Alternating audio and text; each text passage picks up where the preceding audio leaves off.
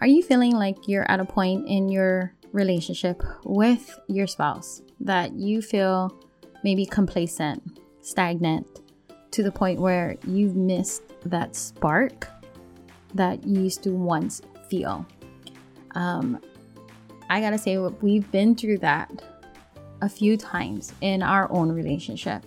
And just a few weeks ago, I realized that our anniversary this year would make 20 years of being together, which is technically more than I've been apart from my hubby.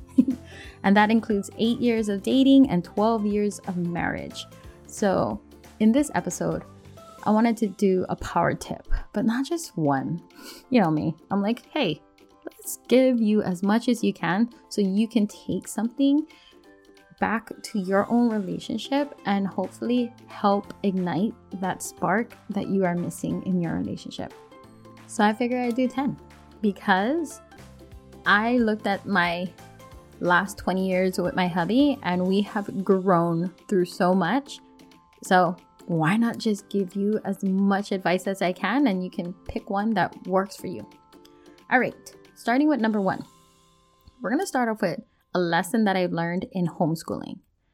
When I first started to homeschool, I told my husband, don't worry, because he worked outside of the home 5 days a week. I said, I will homeschool our child and it'll be amazing. Then I realized that's just going to burn me out.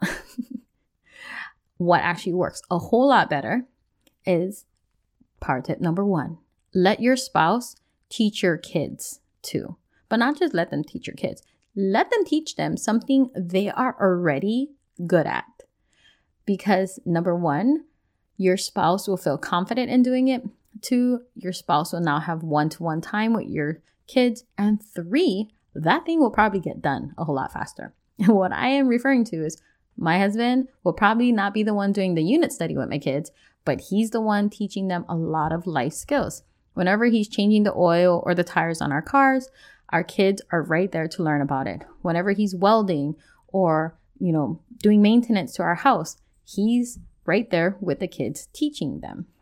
And it wasn't easy at first because my husband's like, no, you said you're going to teach them. I was like, I know I said that. But what I realized was I wanted to teach more.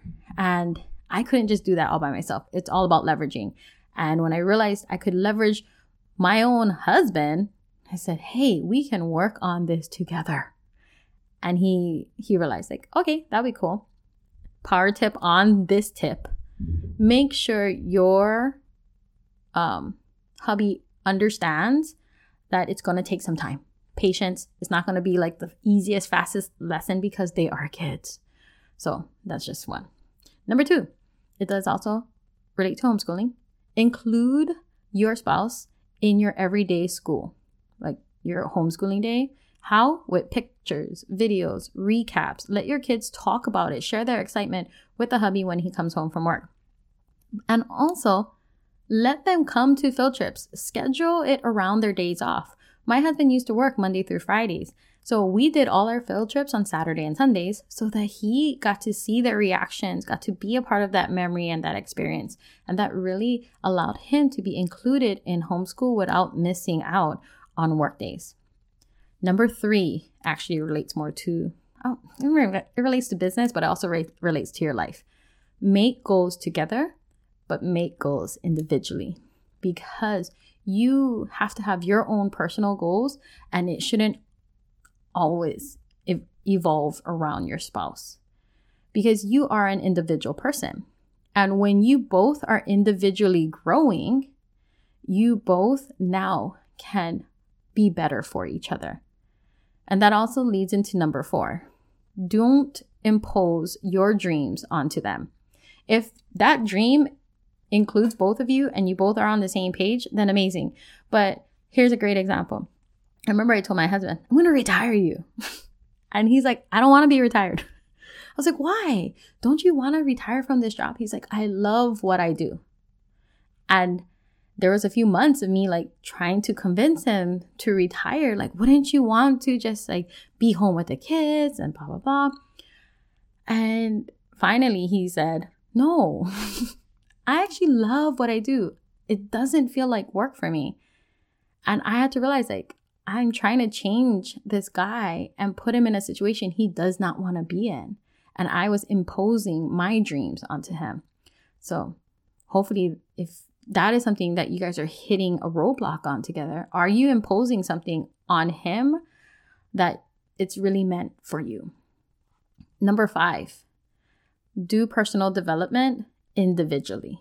Yes, you can attend things together. You can read the same books, but make sure you're doing your own personal development that relates to you, because we are all different people. My husband learns a different way. Different people speak to him. Different books relate to him versus me. So once I remember we had a conversation and I was telling him, dude, I'm doing all this personal development and you're doing nothing. I need you to do something. He's like, I don't like what you read. I was like, perfect. Find something else. I was like, find a YouTube, find a podcast, find someone else that speaks to you. I just need you to do something. And when he started his own personal development journey, man, his confidence grew.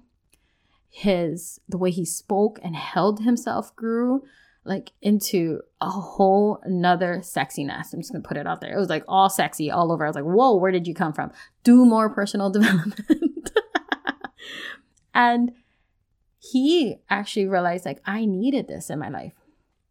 Now that leads to number 6, because I want to let you know that it's not just doing personal development from like books, podcasts, and things like that. I feel like this should have been number 1, but like I said, there's no really rank here. You should grow an individual relationship with God. We definitely grew up both in a church culture. We know of God. We understand who he is and all the things. But it wasn't until we grew our relationship with God individually where we saw each other blossom more. Our relationship became stronger together. We became better parents. We became better spouses for each other. So you should be working on that for your own self, not just be like, let's attend church together. Let's have family prayer together. What is your relationship with God personally? And have him have his own relationship with God too. And you will see a whole nother working in itself. All right, getting all worked up here. Number 7 hot tip is if you feel like roommates, something got to change. Yes, you should never feel like a roommate with your hubby.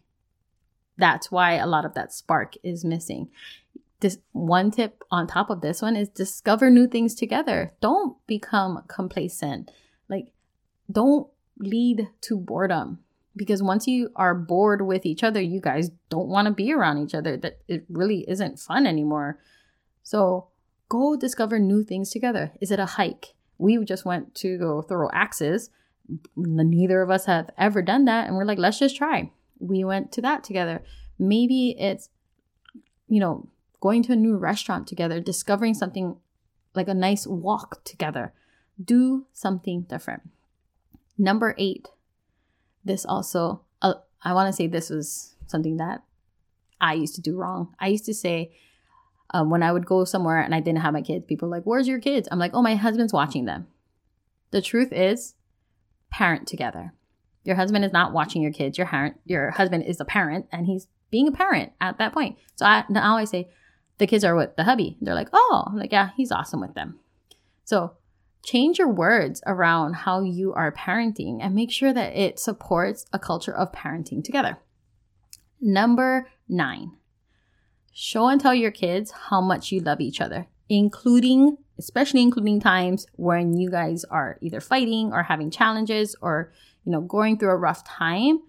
Allow them to see, yes, the happy-go-lucky parts of your relationship, which is important. But also the parts where I know there was one night where my husband and I were fighting, a lot of yelling. And then the next day, my son woke up and he's like, are you guys going to be okay? And I realized at that moment that I never really talked to my kids about how we made up, how we worked through challenges. So I remember talking to my hubby, and then we ended up having a conversation with our kids and letting them know, like, hey, that is part of marriage. That is part of a relationship where we We go through challenges. We have disagreements, but we want to show you like how we work through it. We want to show you like how we had to calm down, how we had to have a conversation, how we had to talk with each other, like the steps we had to do to improve that. So make sure that you talk about those things too with your kids. They need to know. All right. We made it to 10. Yes. Number 10, be vulnerable with each other. And what I mean by this is share parts of you with each other without being embarrassed. That's why you are together, to help support each other too. And that is leading you to utilize your strong voice and encouraging your spouse to use theirs. Let them know, like, I don't want to hear what you think I want to hear. I've said that to my hubby. I'm like, stop telling me what you think I want to hear. I want to hear you. I want to hear your voice. I want to hear what you're truly feeling. Like, will I agree with it all the time? No. But it allows me to have a perspective of what is going through your mind. And that is very important. So make sure you are using your strong voice and encouraging each other to use it over and over and over again. Now, I know I said 10, but I had a couple bonuses that I wanted to just throw in here because I felt like they were important. So bonus number 1, learn how to communicate each other's love language. And if you don't know what love language is, go Google it.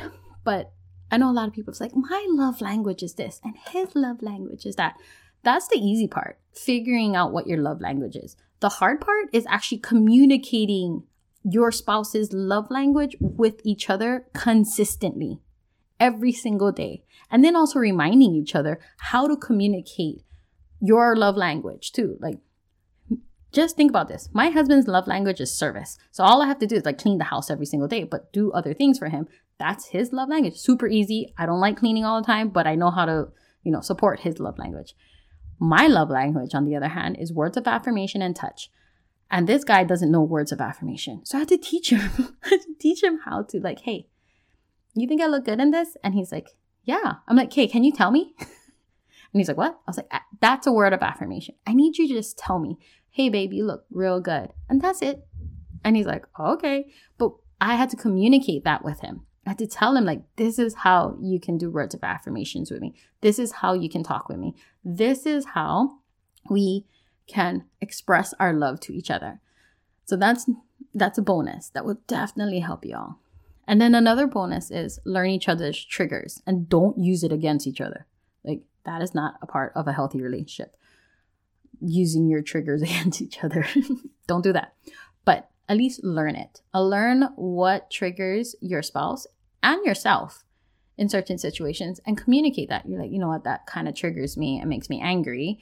And have a conversation about that and tell them, hey, like, what triggers you in that situation? So you know how to work around that. So because most of the time you're not doing it on purpose, but you don't know it's a trigger until it happens, right? So communicate that part.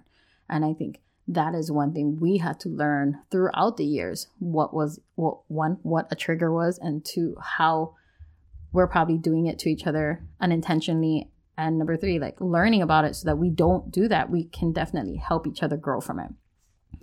All right, my friends, that is 10 hot tips for today. And woohoo, we got through it. So if any of these really spoke to you, my hope is that you can take one of them and just take a step with it. If you have any other tips that you can share with me, I would love to hear about it. The best way to share it with me is on Instagram at Kawai_Ahquin. That's KAWAI_AHQUIN. Let me know about it. Connect with me on there. And that way I can add to my own tips and, to my own relationship with my hubby.